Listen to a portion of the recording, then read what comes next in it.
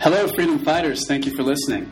This audio interview is brought to you by Open World Magazine, the ultimate guide for pursuing a life of adventure and passion and setting up a location-independent business that can support your dream lifestyle. Go check us out at openworldmag.com.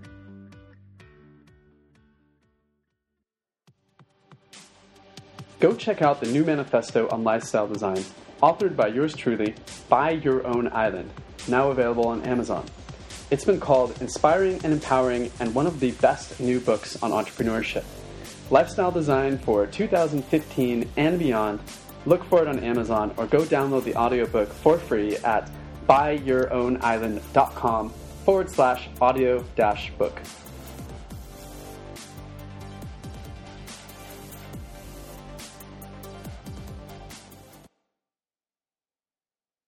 Hello, my name is Danny Flood. Thank you so much for listening. In 2010, Evelyn Badia nervously put up her first Airbnb listing. 5 years later, several loads of laundry, some major fumbles, and close to 400 reviews later, she is now a full-time Airbnb host earning a six-figure living. Now she helps others turn that extra room in their homes into a steady stream of income, a paid-for lifestyle, and lifelong connections. So I am honored to have you on the show today, Evelyn. Thank you so much for being here. Danny, thank you so much for inviting me to your podcast. So perhaps you could tell me and the listener a little bit more about your background and your backstory beyond that standard bio there. Yes, sure. I actually came to New York from Puerto Rico when I was 19 years old, the last time that I came here to live, and I've been here ever since, and it's been a long, long time. Before being an Airbnb host, I worked in the advertising world for over 20 years. I have a film degree from NYU, and I was a freelancer since I was 25. I just did not want to marry to a job. So it kind of fits, the Airbnb lifestyle fits really, really well, because I always tell my employers or whoever contracted me, don't make me have to say no to you. Don't offer me a full-time job. I'll date you. And I'll be your fiance, but I will not want to marry you. Yes, and it was an amazing career. I worked in multicultural advertising, mostly Hispanic and African American, and that took me to Argentina and Costa Rica and to many numerous states in the United States. So it was an amazing life. And being a producer actually worked really well, transitional with my life as a host. As a producer, I make things happen. As a host, I make a vacation happen for somebody else. So a lot of the skills that I had as a producer really they work really well. Do you feel that I'm sorry. I was going to ask you, do you feel that your background as an advertiser, has that been an advantage as an Airbnb host? Like, has it given you a leg up over like a usual host, and in what way? Well, and as an advertiser, I look at it in marketing ways, and I look at copywriters and their art directors. So I do have that leg up. And some of them have gotten out of the industry. Some of them are still in the industry. So I do have the benefit of having an opinion, a creative opinion. And as a filmmaker, I could also see like the photos and see what works and everything else. I'm not a photographer, but I love the idea of how visual and how you're making someone's trip. It has really helped me with my advertising life, helped me with the careers and a host.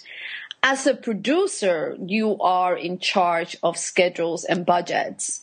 So it is perfect. Those skills work perfectly for as a host, because you have to schedule people and you have to make sure everything is in order, and also think about what they want and need before they know they want it and need it. I see. So kind of like expecting what they're going to ask you and expecting objections. Is that right? Oh, totally. Oh, totally. I mean, so if you have a group of people that are coming to New York for a wedding, are they going to need, I sometimes offer my backyard for them to have a brunch or to have a gathering for the family. And I normally don't charge extra for it, just because I love the idea of people enjoying my home.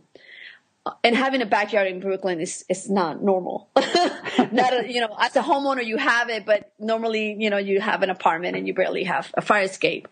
So you tend to ask like, okay, what is it that you need? And why are you coming to New York? What's the trip? What are your needs?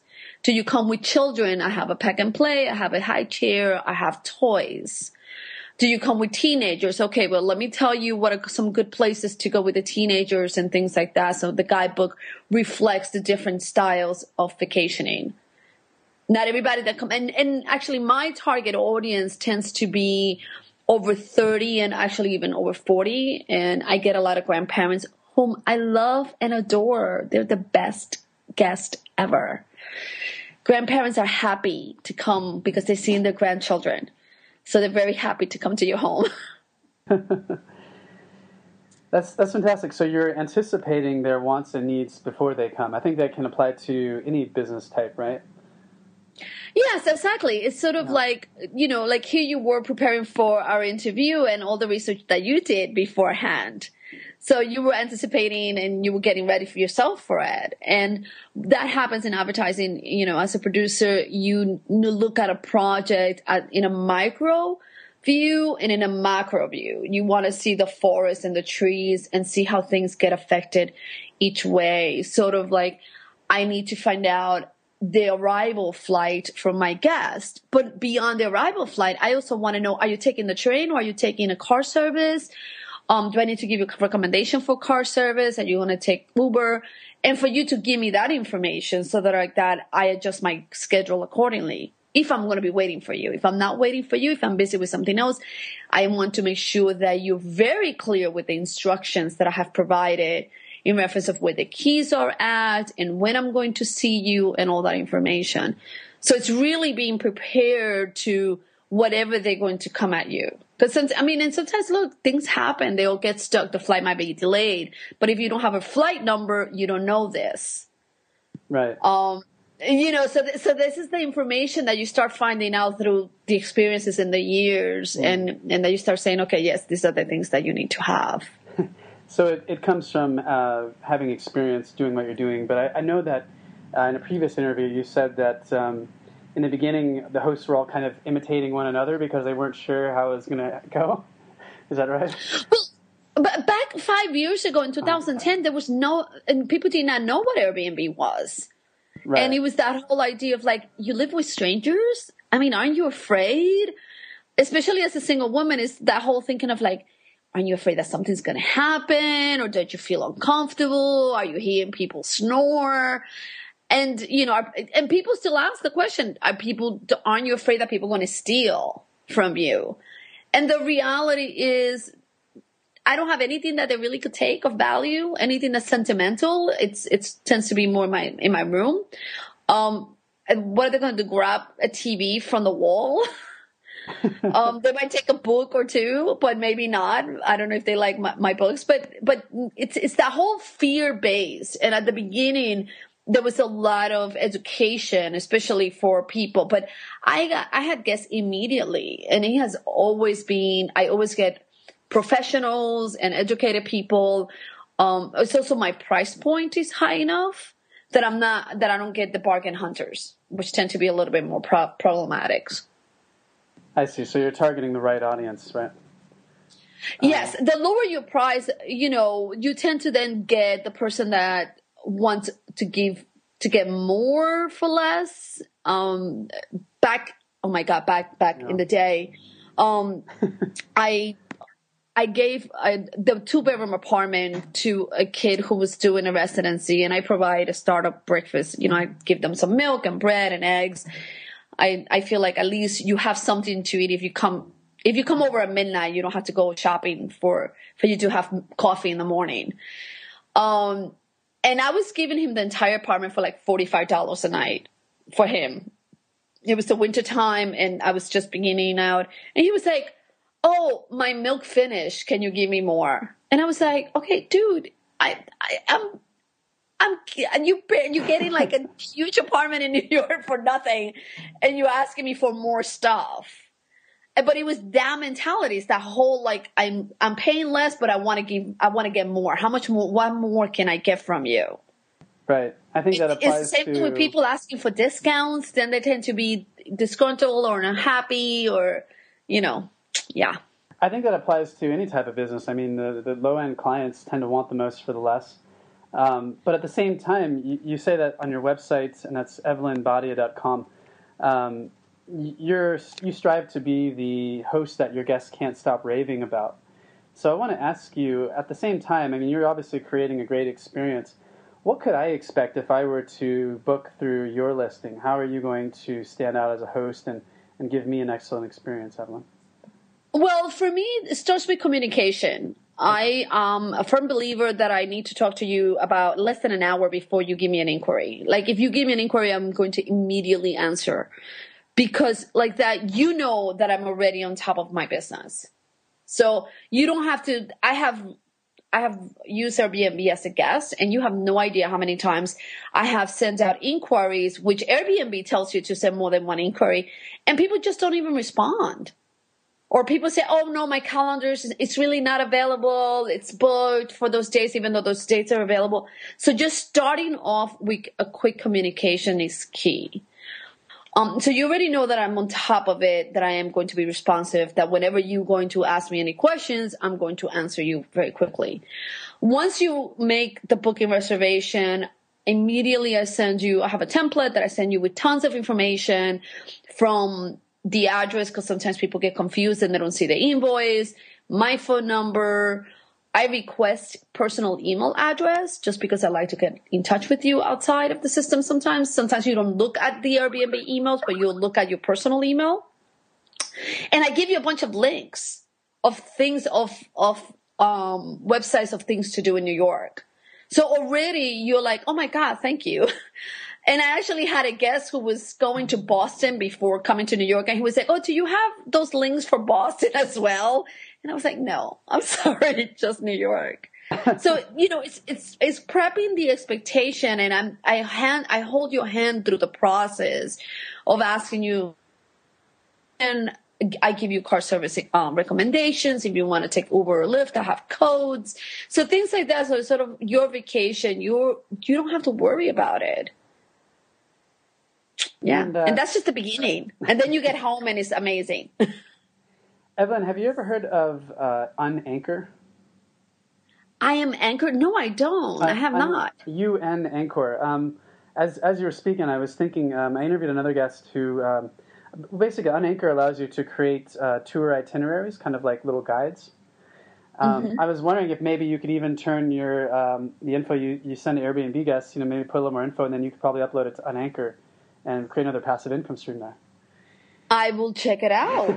I would definitely check it out. I'm actually creating on the house website, beyond Airbnb, I have a website for the house itself, which is evelandbnb.com. And I'm creating a blog where it's going to have content for things to do in New York and things like that. And I have this really intense guidebook, not just of the tourist attractions, but of neighborhoods. So recommendations on Dumbo and restaurants and things to do in Coney Island besides the beach and things like that. So I'm going to be actually adding all of that stuff to the website itself. It's just taking me a little long. Oh, awesome. Yeah, I'll add a link to that in the show notes, and I'll send that to you as well for that website. I wanted to ask you, Thank though, you. Do you manage all this yourself, or do you outsource some of the communication or the management of your listings? Communication with the guests, I actually don't outsource anything in reference of hosting with Airbnb unless I'm traveling. And then I have a crew that, some friends and family that I trust with my home, and they know the style that I like the house to be and the place to be. But communications with the guests, I do my own. I like to know they're coming to my house, and one set of guests will be sharing the house with me. So I want to make sure we're all clear about expectations and what they're getting and who I'm receiving in my home. So for that reason, I don't outsource at all. I do outsource other things for the website. So you have 2 spaces now. You have 2 listings, right? Mm-hmm. And you rent out one of the rooms in the place where you live, and you also have an extra apartment that you lease out or that you rent out. It's under 90% occupancy. Is that correct? Yes, I do have about 90% occupancy. When I'm not booked, most of the times it's because I'm doing some renovation or some sort of work in the apartment. Right now, this past winter, which is when I do big jobs, I closed for 4 weeks, one of the listings, because I was doing a big bathroom renovation. But yeah, I'm booked all the time.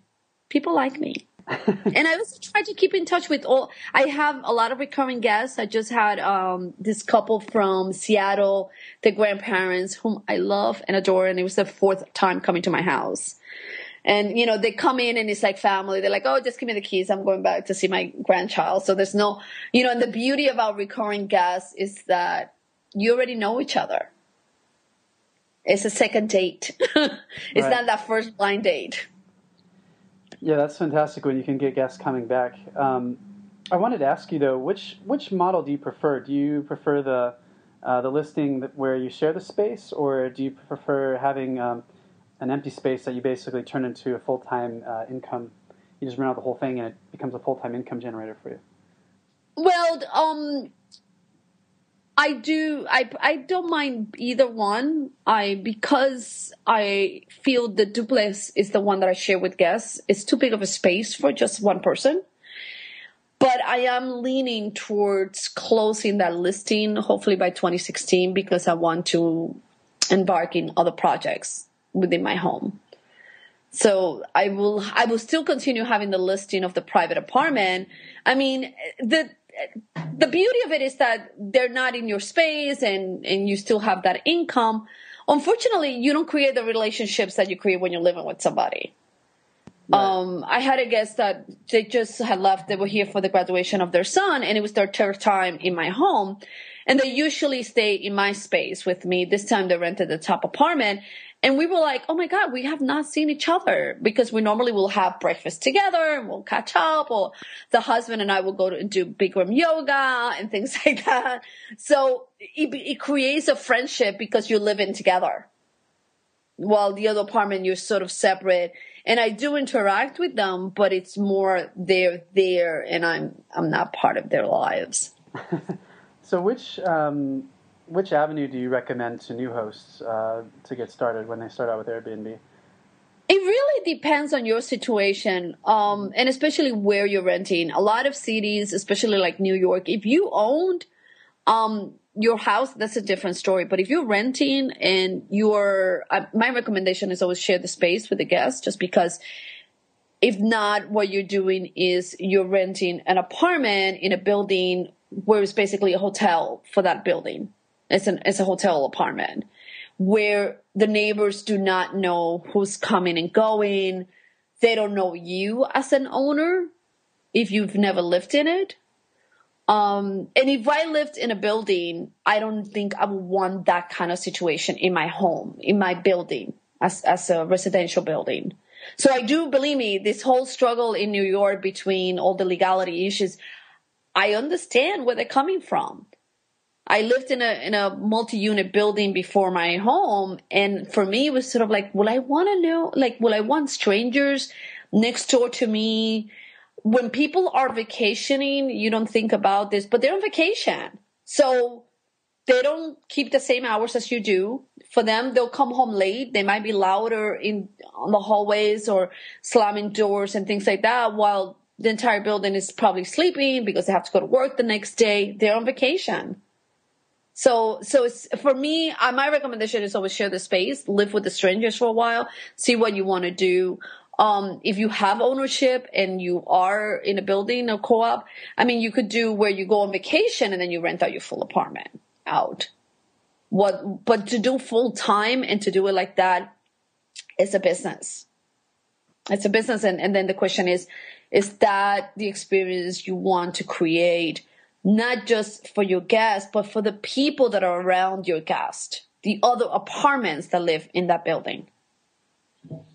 Yeah, I remember a couple of months ago I was staying with our mutual friend Jasper Rivers in Kuala Lumpur. And we were staying, right next to the Petronas Towers in the city center. And I remember there was a notice, on the elevator, or in front of the elevator that said, against renting or leasing on websites like Airbnb.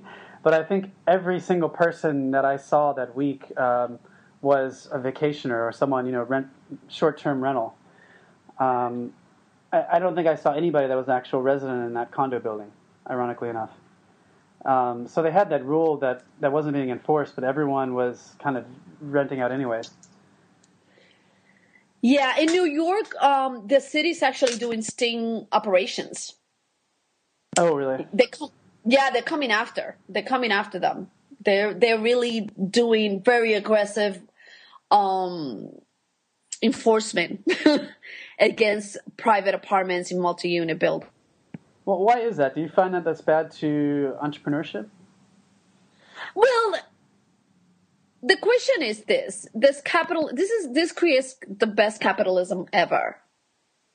You have an apartment, you don't live in it, you could make a few $1,000s a month net profit out of it. It creates a great lifestyle, right? But you don't live there. It's just a thing. It's just a place. It's not a home for you. So it is, believe me, and whenever I get asked this question, it's such a touchy question, because then it becomes, who am I to tell people what to do or what not to do? But look, my neighbors, because I'm in a private home, I have that advantage. My neighbors know that I do Airbnb. They actually use my home for their family members. But if I was in a building, I think it would be a different story. And if I had a tenant in the private apartment and they were doing Airbnb, I would be pissed. I would not be happy at all. I would be like, no, I want to know who's coming and going in my home. So why would that be any different in a building? I know you're a nomad entrepreneur, but if imagine your parents living next to in a building where the people next to them, it was just a revolving door. Yeah. I agree. And then you have issues with rent control apartments, rent stabilization, pricing. Market prices have gone up. Small buildings have evicted people to turn them into illegal hotels. It is really a big issue. It's a really big issue, because then the question is like, are you evaporating neighborhoods? Like you said, you were in this building and you felt that no one there was a resident, that everybody was a tourist. So it was a hotel. Yeah. It was kind of like an understanding. Hotel with kitchens. Yeah, it was basically a hotel. And everyone, you get the sense that, like, the security guards there, everyone kind of knew what was going on. I mean, it was pretty obvious to anyone who was observing. But I think it's a case-by-case basis. Like, they don't really enforce, the rules as much in Kuala Lumpur, for example. And they need those spaces to be occupied because they have a lot of inventory, especially in developing countries. They have a lot of tall high-rises that, no one can afford to live in. So they have to rent it out to foreigners and short-term rentals. Yes. I mean, and that might be in developing countries, but you have New York City where, the occupancy rates are just outrageous. And I've known people looking for apartments and they just cannot find anything. And nowadays, a lot of landlords they're making sure that they sign people. There's people are signing agreements saying that they will not Airbnb their spaces. Yeah, it's getting ugly here. I've done a little bit of Airbnb hosting. I'll maybe host when I travel. I'll base myself in a foreign city and I'll rent. I'll host maybe once or twice a month.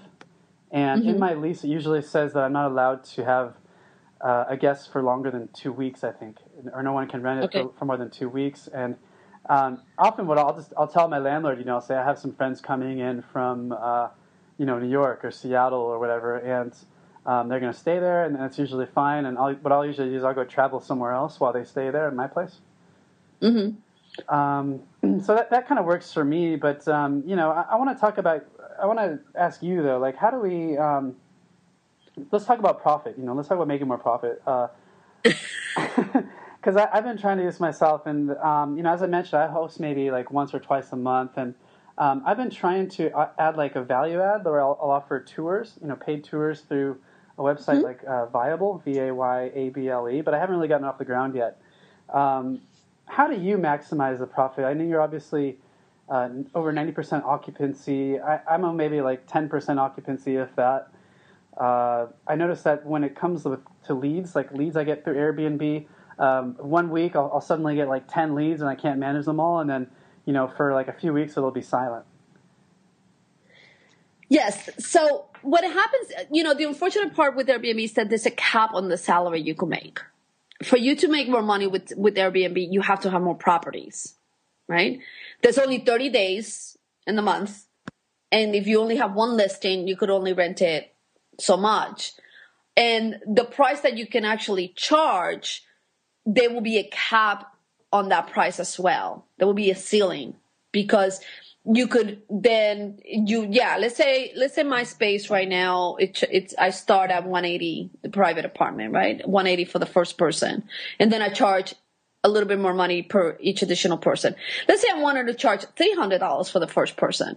But then what your expectations are going to be are higher than a place that starts at 180. You might want all the bedrooms to be bigger. You want something with a view. You want a dishwasher, and you want a washer and dryer. So for you to increase your prices, you have to spend more money. And sometimes the space just is not allowing you to do that. I cannot add a washer dryer in that space. I cannot add a dishwasher in the space either. So for you to make more capital, then you have to get more listings, which then becomes, are you going to then be a property management? Is that what you're going to do? In reference of your listing, one space, you're capping out at a certain amount of money. There's only so much you're going to be able to make. Unfortunately, it's not like you're going to be able to get a raise every year.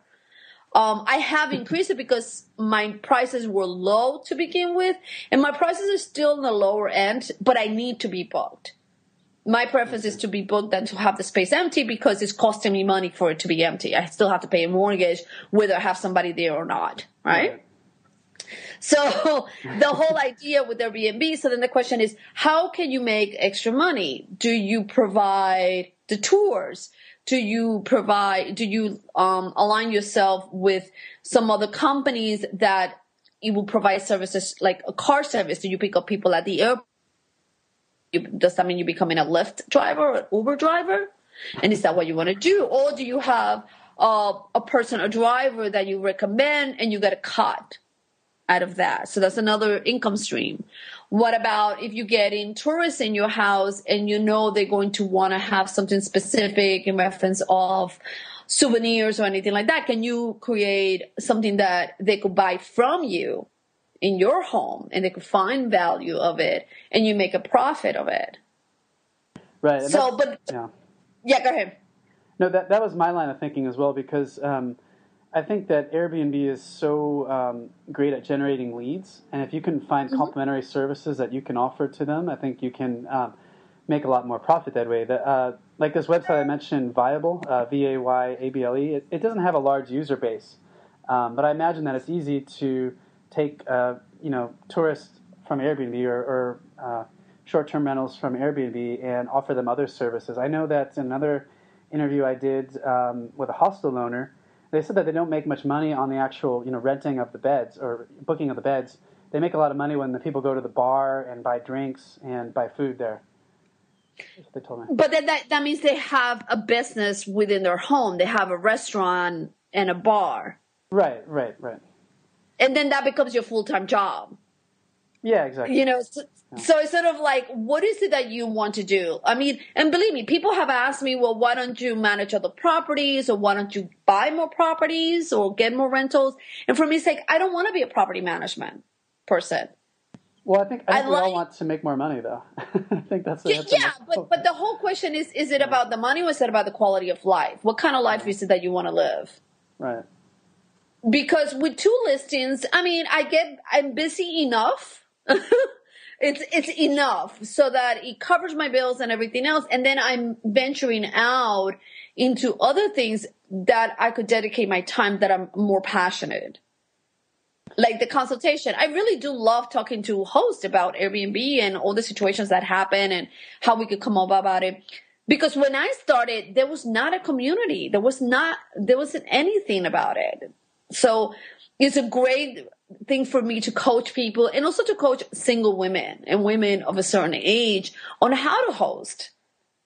because not all of them want to make $100,000 a year. They want to probably just pay for their vacation or pay for the college kid, school, or supplement their income. So how is it that you host without making this like, oh, it's a job? But it will be a part-time job. Regardless, it will be a part-time job. And it's providing you a full-time income, obviously. Oh, for me, because I have 2 listings, it's totally my full-time income. Yes, it is. But I do live with people in my home. So those are the sacrifices. And one thing that I used to do back in the day when, in 2011 was I used to rent out the entire house and I will move out from the space. And that because it will fit 12 people. It was a big price listing. But they meant me having to leave my home, and then I will have weddings here, or I will have bigger parties, or bigger groups of people that will come to New York and things like that. But with that came me not having a home. I could then be a nomad. But then my neighbors complained because the guests were making too much noise in the backyard. So that's the whole balance of life. Right. So the question is, what kind of life do you want to live? Mm-hmm. If you were going to go back and start over from scratch today, how long would you say it would take to get to where you are now, and what would you do? Oh my God, if I was to go back in the day, I would tell myself that it would be okay because it was really scary. It took me a year before I got the private apartment, but I had a long-term tenant there. So, I mean, I think the way it was done, I would probably start the consultation earlier. I will start talking and knowing that I know enough about Airbnb a lot earlier than now. That's what I would definitely do. And I think it really doesn't take a lot of time. It could take, especially because now there's so much information out there on the internet and so many people that you don't need to reinvent the wheel. I provide a checklist for a whole new host to go through it bedroom by room and for you to see, oh, I need this, I need that, I need this, I need that. When I had a first guest, I wasn't drinking coffee at that time. I didn't even have a coffee maker. And he was like, oh, do you have a coffee maker? So I had to go and buy one. So that was my first guest ever. So just things like that, from getting a coffee maker, getting a toaster, getting an iron to make sure that your guest is taken care of. But those are things that I had to learn, and I'm still learning. I'm still learning new things. So your advice to hosts when they consult with you is to basically just be very prepared? Yes. Yeah. Yes. Be prepared for the unexpected and know that it's going to happen regardless. Set your house rules very clear. Be clear about what kind of host do you want to be. Are you a host will you allow cooking in your house, in your kitchen, or no? Do you have pets? Be very upfront about things in your home, so that guests have no surprises. For example, if you live in a walk-up building, let the guests know. You don't want them to come with 4 or 5 bags and look at 4 stairs and be already upset because they didn't know that they had to walk 4 flights of stairs. So I think transparency is huge and expectations are huge. I just got an inquiry from 4 guys from Harvard College, and they were like, oh, we're 4, guys from Harvard and this and that. And I was like, my neighborhood is very family neighborhood. It's not Williamsburg, which is more party town. And I was like, well, I hope you read my house rules and you understand there's no parties. And they were like, yeah, no, it's just 4 boys. And I'm like, okay, man, Harvard man, I'm going to talk to you as a man, not a boy. I want to make sure that you're clear that I'm in Brooklyn. This is a family. So I was already telling them, look, this might not be the right place for you. So it's for you to let the client know, your guests know what kind of home you have, and for you to know what kind of guests you want in your home. I see. And I guess to make it work, I mean, you really have to love communicating with all kinds of different people, like you just mentioned, the Harvard boys, and being open to that, because you probably have a lot of questions and things that are thrown at you all the time. Yes. If you don't love talking to guests, then this is probably not for you, right? Yes, I mean, I have someone that I helped out with her place, and she went with the long term renting through a rental property because she was like, I just don't want to deal with people. They have questions. Oh my God! And I'm like, yes, it's a job. It is a job, and you have to be clear in communications with your guests. So it's not this whole thing of like, oh my God, I'm just putting a listing up and I don't have to do anything about it to make money. Right. So if you're going to succeed as an Airbnb host, you really have to commit and know what you're getting into. Yes. Yes. I mean, and the beauty of it is like, you could do it, you could try it, and you could see if you like it or you don't. And especially if you're renting your space or, like you're not investing money in getting another place and everything like that. And especially if you are in the United States. In the United States, all the cities are getting really complex regulations about Airbnb. So I do not recommend anybody to go and rent out 10 apartments to turn them into Airbnb because you just don't know. Airbnb's closing accounts down in New York that have multiple units.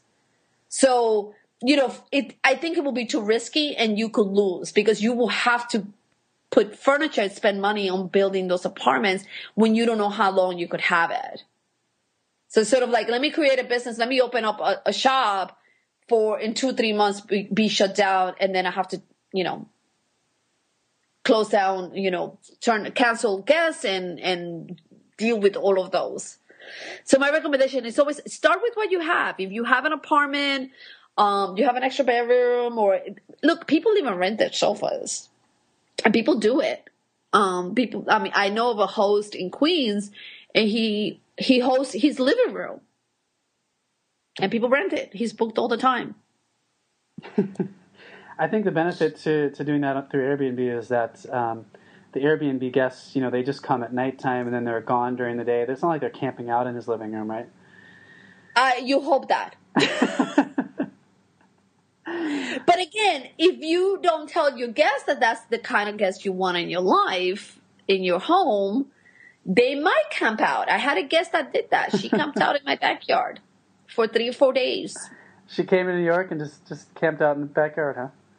Yeah, she did. She was like, oh, no, I'm loving it here. And I'm like, you're not going out? After that, I just changed my description and I was like, I want guests that are exploring New York. I work from home. So, because you will get guests that they don't leave. Or that if they're coming to work or if they're coming for a long time, if guests arrive for more than 10 days, they are going to have a day or two where they want to stay at home because they're tired. And now they're like, oh, we have time. If you have guests that are arriving, that are here for just 10 days or a little bit less, they're going to want to do everything that there is to do. So the longer the term of the guest in your house, the more they're going to become as a long-term guest and be home more.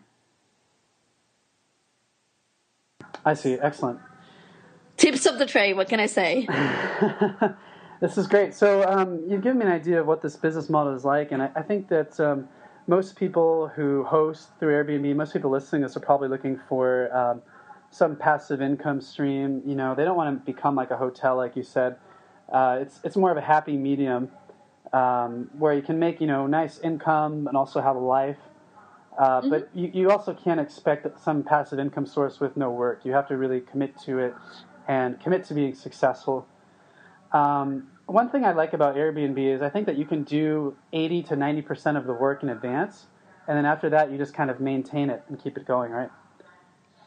You could, but you're still going to have to answer inquiries and answer people's questions and things like that. And yes, the more you prepare you are, the more you have templates for reservations requests and bookings requests and things like that, the easier it gets. And you could also outsource it to a VA and just say, hey, look, these are my answers and these are my, questions and things like that. And you could just be very hands off. Have someone that cleans the house or manages your guests. But those have to be very trusting relationships because you will be reviewed based on their job performance.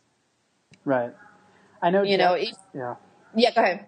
Oh, I know that Jasper, he has his maid who also checks in the guests and kind of answers inquiries, and he pays her well, but he says it's definitely worth it. And I know that there's Well, yeah, also, exactly. yeah, He's a remote owner. If you have a property manager person, which is what seems like what this person is, she's not a maid. She's managing the property. She's answering inquiries. She's doing exchange. She's making sure the house is clean and everything else. And hopefully, and like you said, he pays her well because you have to pay well for that position. It's a very trusting position because it's not that person's name who's going to be reviewed. You're going to be reviewed. Right. Have you ever used Guesty? Guesty is kind of like an automated Airbnb assistant where they respond to Airbnb inquiries. Yeah, no, I have not used it. I don't use any outside spaces just because it's not that complex for me to answer guest questions. And again, I live home. I'm home. And even when I traveled, I just make sure that I have good Wi-Fi wherever I go. Yeah, and what happens is like let's say for me, for right now, I don't get. At the beginning, I used to get like gazillion inquiries all the time. Now I might have one inquiry a day or two inquiries a day because I'm booked ahead of time. And yes, some people say if you book ahead of time, that means your prices is too low. But my preference is to be a little bit lower than have the empty space. Yeah. But I have heard of Guesty, and I have heard there's a couple of other companies that's properly, and there's a few other companies that they do management for that hands-off type of owner of host. Right, and I guess from what you're telling me, a big part of it is optimizing the price. So if you're getting a lot of inquiries, increase your price. If you're not getting enough, lower your price. I know there's also a couple of services out there that do that. I've heard of one called Everbooked, which... there's a couple of them. There's Beyond Pricing. There's a few of them. But now also Airbnb came up with their own, in the platform, on the calendar, they give you pricing tips. Oh, okay. Awesome. Yeah, they give you pricing tips of increase it and decrease it. I have not played with them yet because I feel they're not accurate. They wanted me to offer the private apartment to like $130 a night. And I'm like, are you on drugs? Because that's not happening. I'm not offering a private apartment, not in the high season. In the winter, yes. In the winter, I've given it for $100 a night, but not in the summer, not when the high season is here. But there's a lot more competition. Also, there's a lot more competition. There's a lot more hosts out there. I have heard that Airbnb is disabling accounts that do not have activity and that they're not accepting bookings because you have an overflow of people, of hosts that they just have a listing up, but there's no activity in them. So it's just false. Why are they deactivating them? Are they just not responding to inquiries, or what's the criteria? I think it's basically, and this happened to a friend of mine. She was hosting at the beginning of the year, and then after that, she didn't accept any guest in her space. And basically, if you don't have any activity, they just want you not to shut you down because they're not shutting you down completely. It's not like they're deleting your account, but they're deactivating your account so that when you're ready to come back on, then you will be an active host. Oh, I see. Exactly. Yeah, I think they just don't want people that are just, you have this overflow of hosts, of spaces that are just not available. So as a guest, when you're doing research to find a new place and you ask 10 hosts of their places and only 3 of them responds back, because then you're feeling like, oh, the service is not that great. Why would I continue inquiry? Things like that. Yeah, that makes sense. So if we were to kind of summarize some of the takeaways that you would like the listener to have to be a great host, and if they're interested in going down this route like you are, and making a full-time income, what would you leave us with? My biggest takeaway will be communication. Communication is key. Be transparent about what you're offering. the webinar with Chip Conley, he was amazing, saying that about, be transparent. You respond quickly, tell them exactly what you were giving them. Let your pictures be honest. Let them have captions, because people will not read descriptions, but nonetheless do write a true description to what your place is. The money is there. Airbnb will continue to grow, and more people will continue to use it. And I don't think it's a young people's game only. You have a lot of baby boomers as guests and as hosts that are using the service more so than previously anticipated. So prepare your space. Think about it like as if your parents were coming over or your grandparents were coming over, and make it as beautiful as it can be. It's a great way to make a living, and it's a great way to connect with people. I've created some amazing friendships that even 5 years later, we are still friends and we still connect. It's a beautiful life. Would you say that you're happier with your life now versus being a television producer? Yes. Without a doubt. Without a doubt. Yes. Yes. I'm not working 35 hours straight, which I have done as a producer in the past. Not all the time, but it happened. How often do you work, if I can ask? Would you say on a weekly basis now? What do you mean? How often do I work on what? I mean, basically just with the communications, you basically have everything set up. So now most of your work is just communicating with guests. Would you say that you've reduced your working week significantly? Oh, yeah. No, my work week, I'm going to say it will probably be less than 10 hours a week. Less than 10 and hours also, a week. It depends if I have guests arriving or not. I tend to do the guest exchange myself, so that takes me about 2 hours per place. But even with guest exchange and things like that, it's probably about 10 hours a week. That's fantastic. Yeah, no, it's a good life. It's actually really good. I think anyone would choose that. Less than 10-hour work week, meeting cool people from around the world, and making six figures at the same time. I mean, who sign me up? Who wouldn't want that, right? Exactly. And I'm telling you, it's just amazing. It's really and then you have the host community, they're just amazing. And then you have the entire, the guest community, which they just think about it. For them to use Airbnb, they have to be special. They know they're not coming to a hotel, hopefully. So it's a good life. Yeah, it allows you to do other things with your life if you want to do. If you want to have other projects and other adventures and other endeavors, you could totally do them having an Airbnb life. That's the thing I wanted to ask you next. Do you find that you're spending more time following your passions? And if so, how do you fill the void?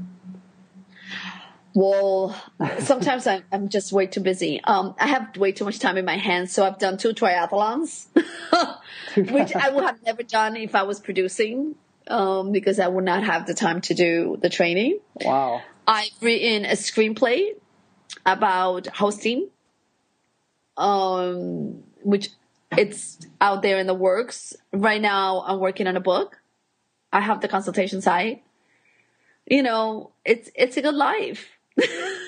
So I do have a lot of other things that I occupy my time with. That's fantastic. And I was just reading on your About Me page. I want to clarify this. You did your first triathlon at 45 years of age, right? Yes. Yes. Yes, fantastic. I did. And not only was I 45 years of age, I was not an athlete at all. I did not even know how to swim. My coach was like, look, just touch your toes, let the current take you down, and pray for the best. So yeah, I did my first one at 45. Yes. Yeah. And now I want to train for a half an iron. That's going to be my 50th gift. Well, you have such a fun story. Thank you so much for coming on and sharing, and also the way that you're helping people and offering advice and consulting. If someone wants to get in touch with you, what's the best way to do that? The best way is to go to my website, evelynbadia.com. That's Badia. And the first name is Evelyn. evelynbadia.com, and you could find me there and just get in contact with me. I do not have a virtual assistant to answer any emails. I answer them all myself and everything else. And just do a little bit of research. I have tons of content and information that I provide, from checklists and webinars that I do every single month, just for you to think if this is something that you want to do. But pull the plug, go and do it. What do you have to lose? Well, thank you so much, Evelyn, and best of luck to you in your ongoing business and fitness ventures as well. Thank you so much, Danny. It was such a pleasure to be interviewed by you. Thank you for inviting me. It has been my pleasure to be here. Have a wonderful evening, Evelyn. Take care. You too, darling.